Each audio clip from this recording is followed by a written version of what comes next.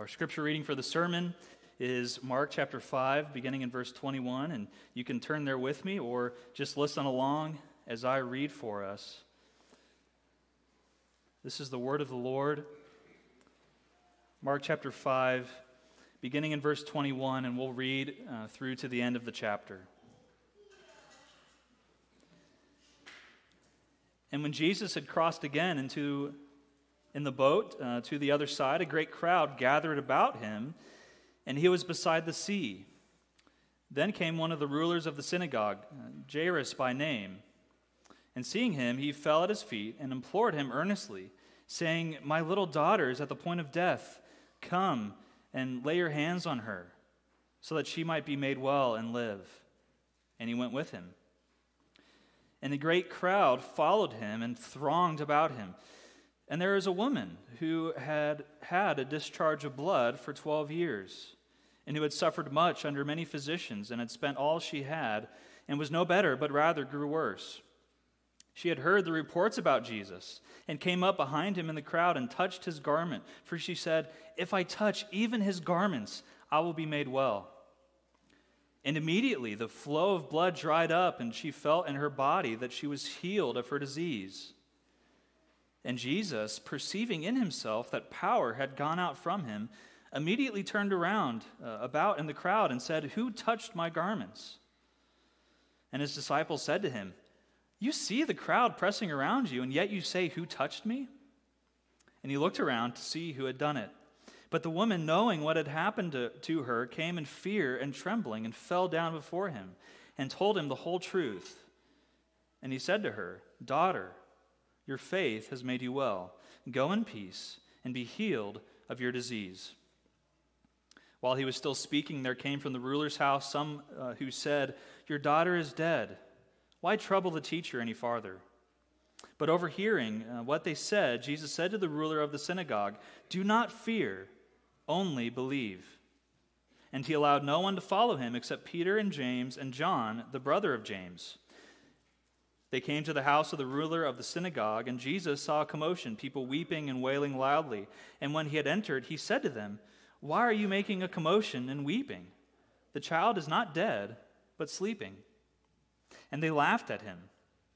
But he put them all outside and took the child's father and mother with those who were with him, and went in where the child was.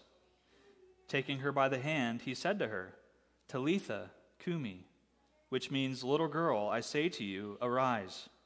And immediately the girl got up and began walking, for she was 12 years of age. And they were immediately overcome with amazement.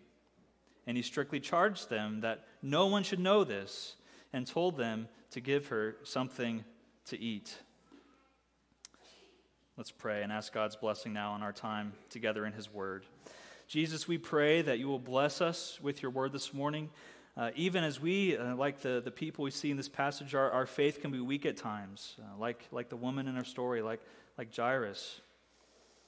We can't always see the bigger picture of what you're doing in our lives, but we know that you work all things according to your great love for us, for our good, for our salvation. So encourage us with these words this morning, we pray. By your Holy Spirit, do that work in us through faith, we pray. In your holy name, amen. Well, have you ever been waiting on God? Have you ever wrestled with the timing of something important going on in your life? Have you ever wondered, where's God at in this story? Where's God at in my life? What's he doing? Where's he at? I need you. This is what our characters, this is what they struggled with. We see some very clear connections in these two episodes, these two interconnected stories between this unknown woman and this young girl. We see that the young girl, she's 12 years old. We're also told that the woman has been suffering from this hemorrhage for 12 years, for the exact same amount of time. Likely a member of the group of the Pharisees. And we know how the Pharisees, what they believed about Jesus. They were already conspiring to get rid of him. So here we have these two completely different people. We have a wealthy, influential, high-class male, well-respected in his community, and then we have this unknown woman who was an outcast, a social pariah. She was unclean. We have a ruler of the synagogue, and we have someone who would be barred from ever attending the synagogue. They could not have been more different in terms of their status in society. This well-thought-of, prominent man, this unclean and dejected woman. When she went to touch Jesus, it's hard for us to put into words to understand exactly what she's going through, but this might have been the first, other than the physicians maybe who were treating her, this might have been the first physical contact she's had in 12 years when she finally comes and grabs hold of Jesus. And yet, both of these people, completely different situations, completely different status in life, they had one thing in common. They both desperately needed Jesus. They both needed Jesus. But here's the thing. They didn't know what they really needed from Jesus. They were desperate for him, but he was going to teach them, he was going to show them that they didn't understand their true needs. And maybe Jesus is doing that for you this morning. Maybe he's using his confusing timing to teach you what you truly need. So this is what Jesus does. Are we wrestling with God's timing in our lives? Do we need him to work in our lives, but do we feel like our pleas are falling on deaf ears? His timing, it may be confusing, it's perplexing to us, but his timing is always perfect, and he's always teaching us something through it. So this is the confusing timing of Jesus and the lessons we can learn from his timing. That's how I want to tackle this passage this morning. I want to first consider just how perplexing, just how mind-boggling, even upsetting Jesus' decisions and his timing is here in this passage to us. But then the lessons that we learn from it, the lessons and applications from his timing. But first, the confusing timing of Jesus. Let's look at the bigger story going on here. We have the synagogue ruler, and we have this woman who's barred from the synagogue. But the synagogue ruler, he comes to Jesus first. Jesus had just arrived back in Capernaum. He had crossed the Sea of Galilee. He calmed the hurricane, and he drove out the legion. And now Mark tells us that he's crossed again from the sea to the other side, and there's already a huge crowd waiting for him. The news that already broke, Jesus is coming back. There's a huge crowd waiting for him, and in that crowd is this man. This ruler of the synagogue, who at this point now he's willing to risk his own credibility. He's willing to risk everything in coming to Jesus. His religious colleagues, they've already determined who Jesus is. They've already made that determination. They've pronounced their judgment on Jesus, but none of that matters anymore because his 12-year-old daughter is sick and at the point of death. Nothing else matters. I know we have a lot of parents in the room. You can put yourself in his shoes. Nothing matters. His little girl is sick.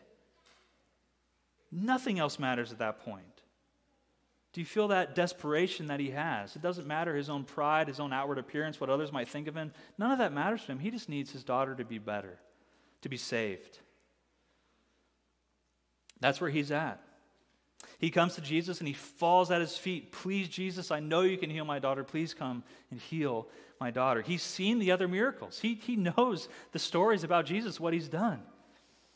But now he's at a point of desperation where he needs Jesus to act in his life. His daughter's death is imminent. We don't know what happened to her, but we know it's horrible. It's terrible. It couldn't be any worse. She's going to die unless Jesus intervenes. So can you feel the alleviation and the joy he must have felt when Jesus said, okay, let's go? It's like, oh, what great news. But there's still that sense of fear.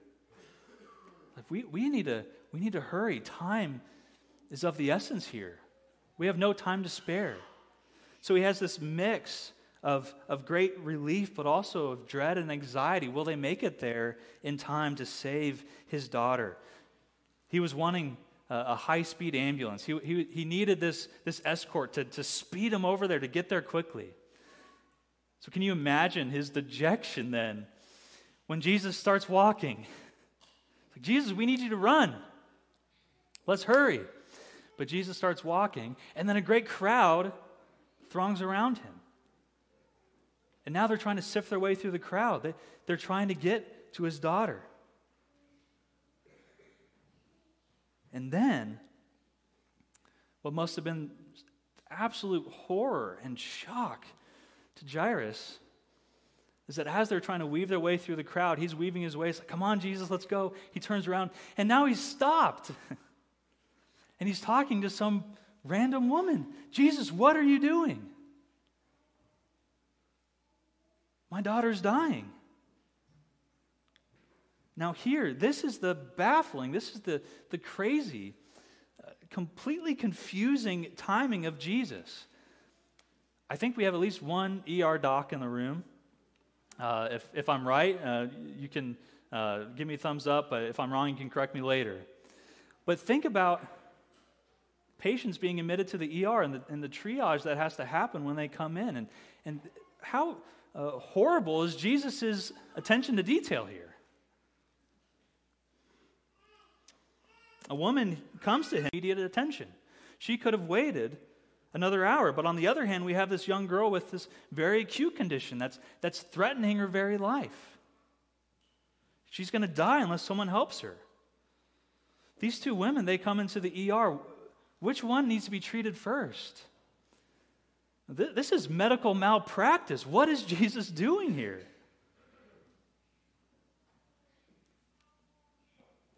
At least it was in the eyes of Jairus and the others there. But you see, he doesn't see the full picture. We have the full picture in front of us. We know what Jesus is about to do, but he doesn't. And sure enough, finally, as Jesus finishes his conversation with this bleeding woman, some of his servants come from his household and say, it's too late. Maybe we had a chance, but now it's too late. Your daughter's dead. Why trouble him anymore?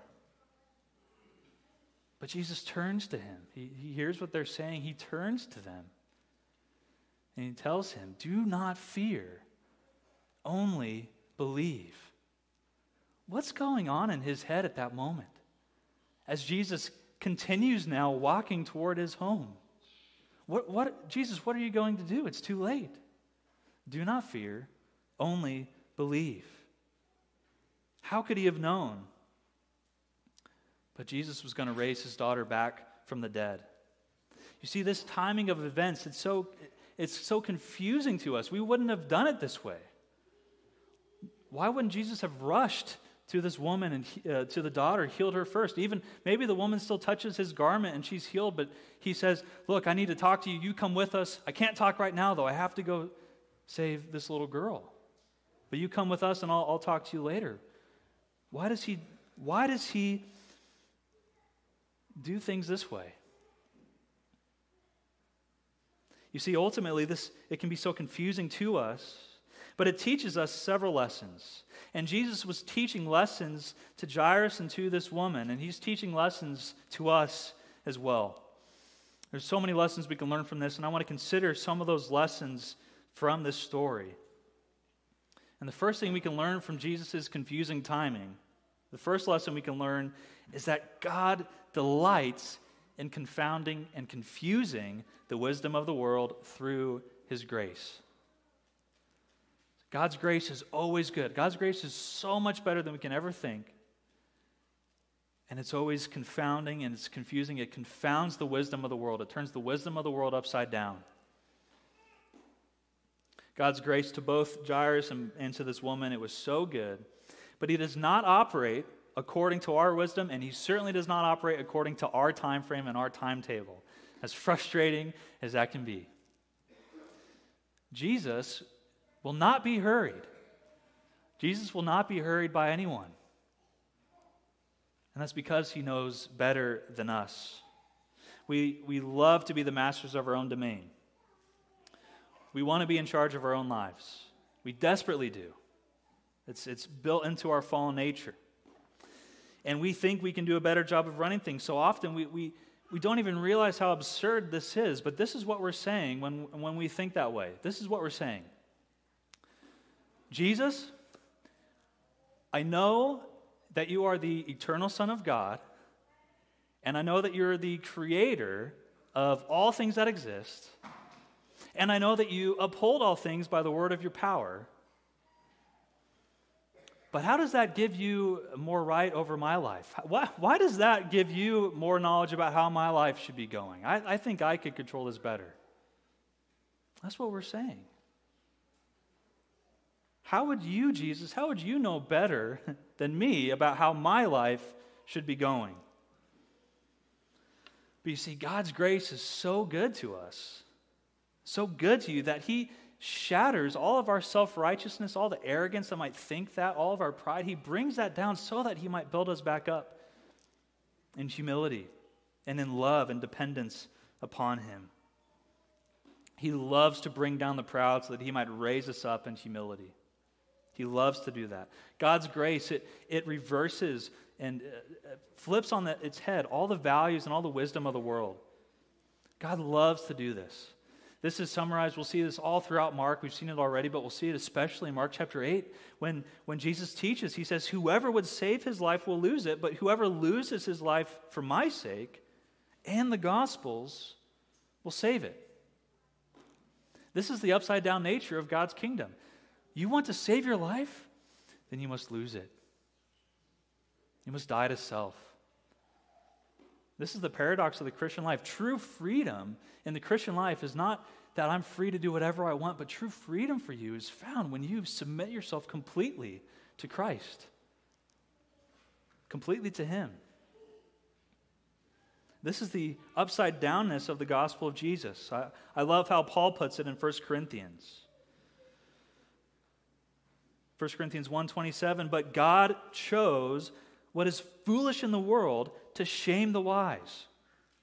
God chose what is weak in the world to shame the strong. God chose what is low and despised in the world, even things that are not, to bring to nothing things that are. The reason? So that, Paul says, no human being might boast in the presence of God. He loves to use the foolish things of the world to shame the proud and haughty and arrogant wisdom of the world.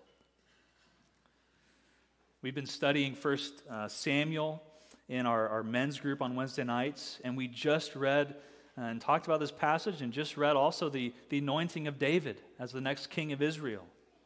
That's 1 Samuel chapter 16. But no one thought this young shepherd boy would be the next king. Nobody thought that, not even David's own father Jesse. So much so that he didn't even invite him along to the ceremony whether he was going to be anointed. They left him at home. Jesse didn't know which of his 8 sons was going to be chosen as the next king, but he knew for sure it wasn't going to be the youngest. It wasn't going to be David. Poor David. You put yourself around the dinner table the night before the ceremony with Samuel, and Jesse's telling all his sons, one of you is going to be the next king. Well, not you, David. You go take care of the sheep. But one of you else, you're going to be the next king. It's obvious that this scrawny, this young shepherd boy, there's no way he's going to be the king of Israel. But who is chosen? It's little discarded David that nobody thinks twice about. Why is he chosen? Samuel 16, verse 7, the Lord sees not as man sees. Man looks on the outward appearance, but the Lord looks on the heart. God loves to choose what is weak and foolish in this world to shame the strong and the wise. And He will do that in your life. He will work in ways in your life that you would never expect, that would never make any sense, that you could never plan on your own, that make no sense to the world and certainly don't make any sense in the moment. But God is working in your life in that way. Why does He work in this way? Why does He confuse us with His timing, with the way that He works? He does so that no man might boast in the presence of God. Because God will receive all the glory in your life. God will receive all the glory. He shares His glory with no one. And the good news is when we glorify Him, like our confession says, our catechism says, our purpose in life is to glorify God and to enjoy Him forever. When God's getting all the glory, we're full of joy because we're one with Him. So that's the first lesson. This is the first thing we see from God's timing. God's grace, it's always so good. God's grace is always so good to us, even and especially when it doesn't make any sense whatsoever, when his timing makes no sense, God's grace is good. But there's another lesson we learn from this. Another important lesson, hard lesson to learn. But if God is running late in your life, if God is running late, He always has a reason. Jesus is never hurried by us. He works according to His own timetable. But He's also never late in the sense of any kind of malpractice. He's always working the bigger angle. He's always working at something that you can't see. If God is delaying something in your life, we know that He's doing that for our own good and for your own good. And now we're talking about ultimate good here. Talking about our spiritual good, our life with Him. This is no promise of if you do this, then God will bless you materially with wealth or whatever that might be. There's no prosperity promised to us, but quite the opposite. We see both of these characters have to learn this lesson in our story, in our passage today. Consider both of them again with me. What did this woman need? What did she really need? Well, she'd been suffering from this internal bleeding for 12 years, so it's obvious what she needed. But for this woman, while she had this chronic health problem, even worse for her is she had a very acute spirit stress.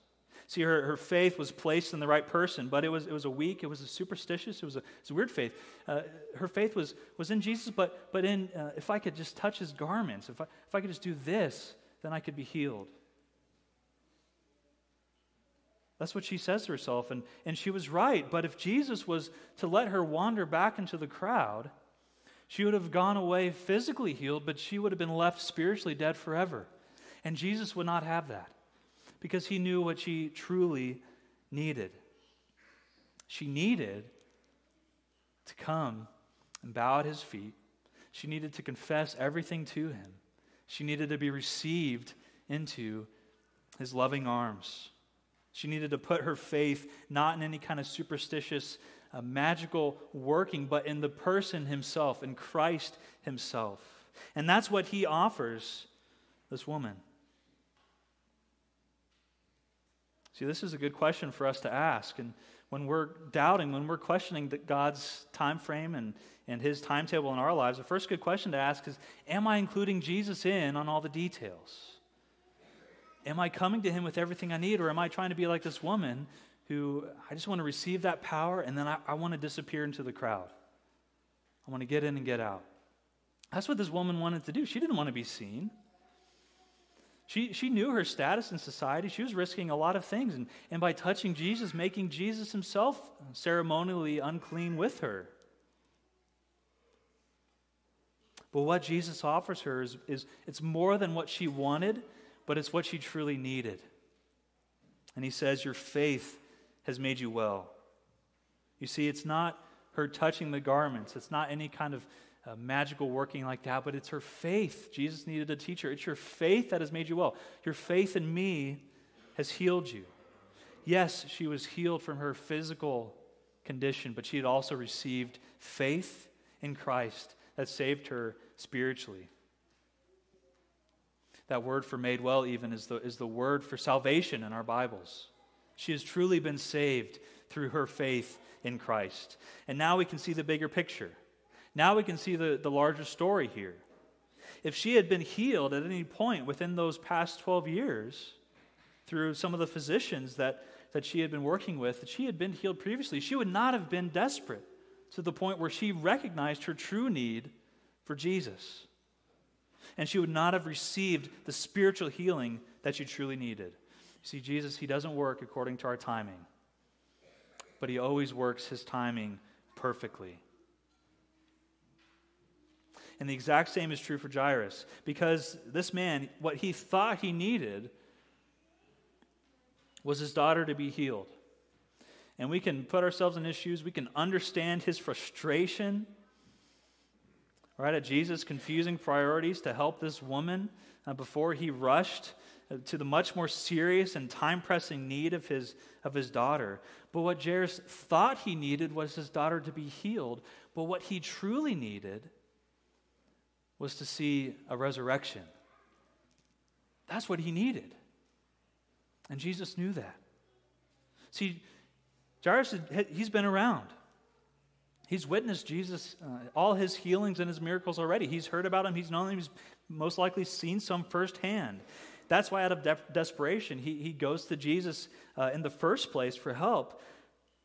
But he's already seen those miracles. He has not yet believed. But Jesus knows. He needs to not fear, but only believe.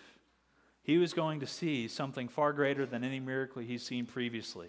He was going to see his own daughter come back to life. That's the lesson he needed to learn. Do not fear, only believe. He needed to learn that lesson. He needed to learn the lesson that to Jesus, curing a fever and raising a little girl from the dead is the exact same thing. That's what he needed to learn. He needed to learn Jesus' power. This is exactly what he does.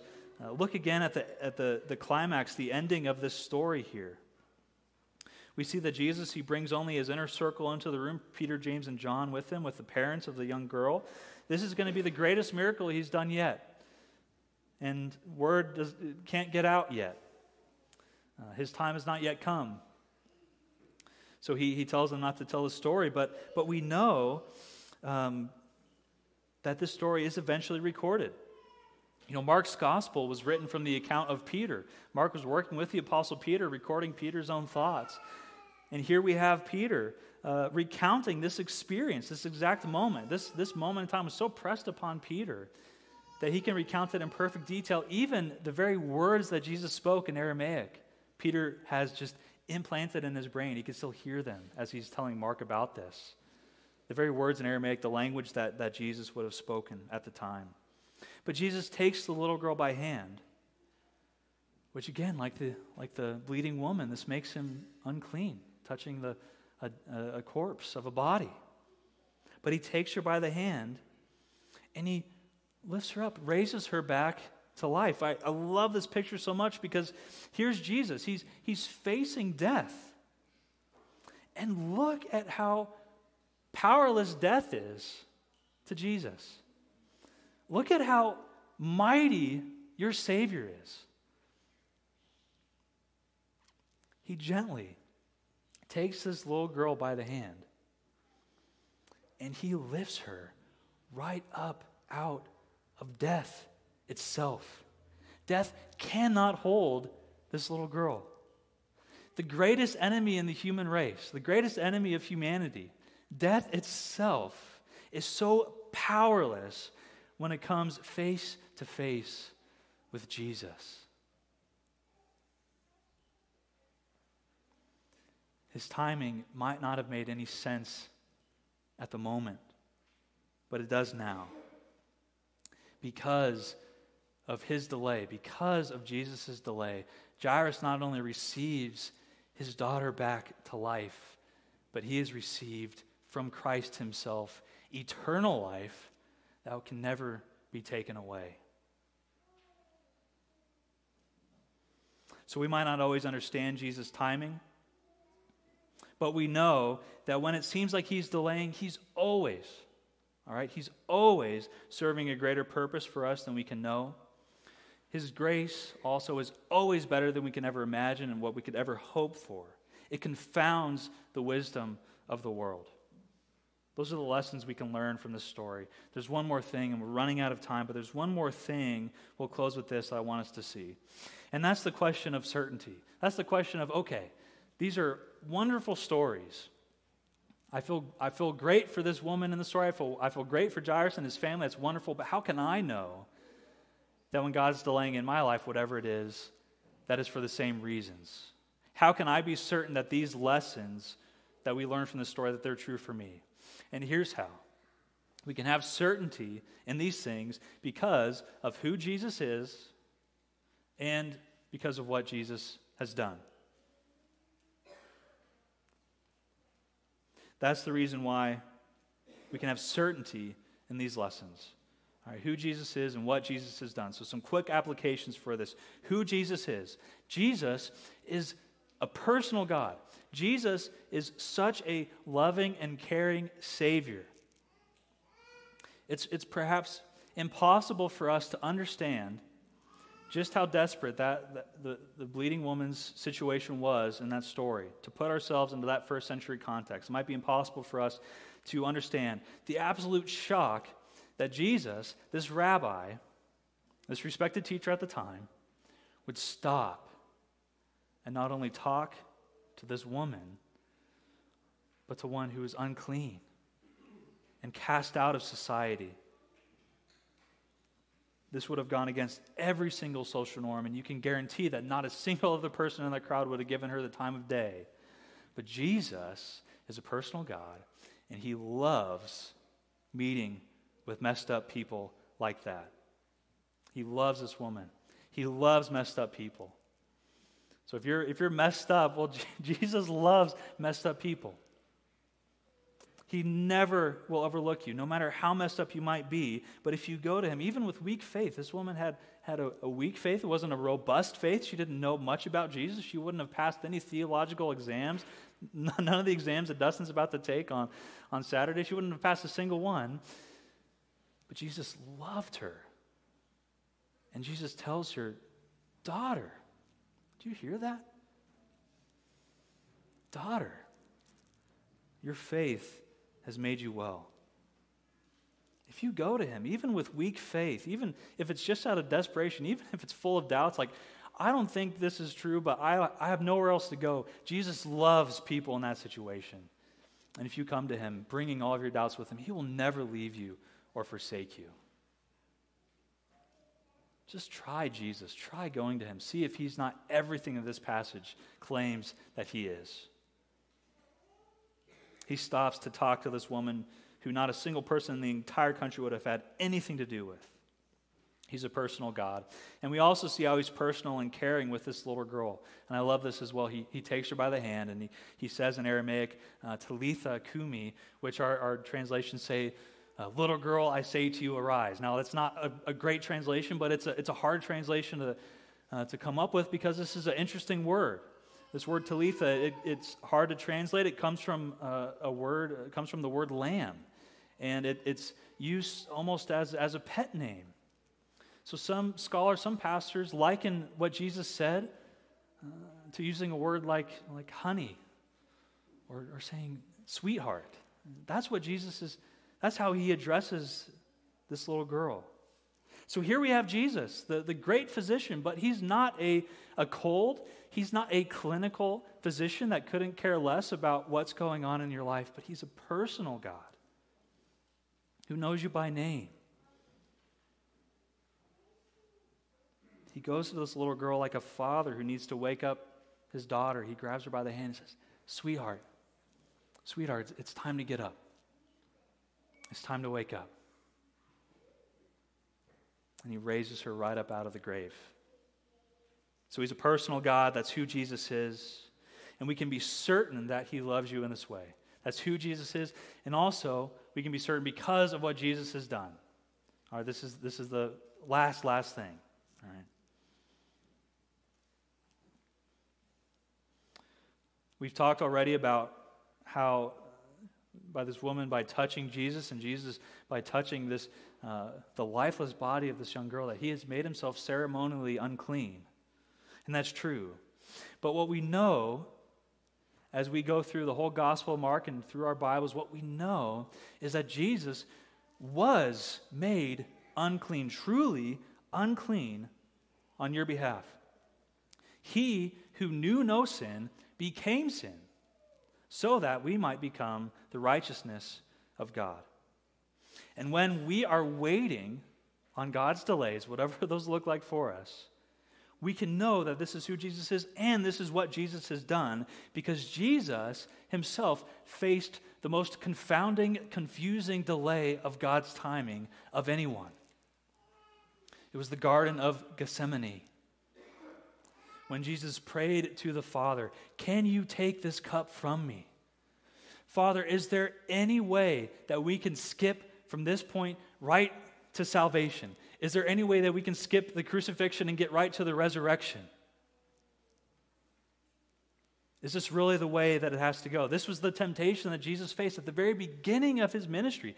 The very beginning, when he was tempted by the devil in the desert, Christ was offered a shortcut to all the riches and the glory of the world. All of this can be yours. You don't have to go through anything else. It can be yours right now. But if he took that deal, if Jesus took that deal, Jesus would not have had you. And you were more important. So he endured those 3 years of grueling ministry. He endured his torment, his execution on the cross. He did all of that because he was going to save you. Christ didn't take any shortcuts to save you. So we can be certain then, regardless of how God is working in our lives, as confusing as it might be in the moment, he's not taking any shortcuts with us either. But he is going to keep us today. He's going to keep us until the end. He's going to walk us through death. Unless he returns, he's going to walk us through death, taking us by the hand. He's going to keep us forever. We can be certain of that. His timing, it can be confusing, but he is always at work in us, working to provide what we truly need out of his great love and grace for us. Let's believe that. Let's pray. Jesus, we believe. Lord, we believe, but help our unbelief. That's our prayer. Help us to find comfort. Help us to find assurance in who you are and in what you've done for us, especially during the times of waiting when we cry out and we say, how long, O Lord? We don't have all the answers. We don't know everything that's going on. We desperately need you. In those moments, we pray that you would give us the faith to believe in things unseen. We pray that you would help us to hope in you always. Thank you for loving broken, messed up people like us. And help us, out of your love that you first loved us, help us to love you and to love others in return. Do that work in our hearts today, we pray, by your Spirit, in your holy name. Amen.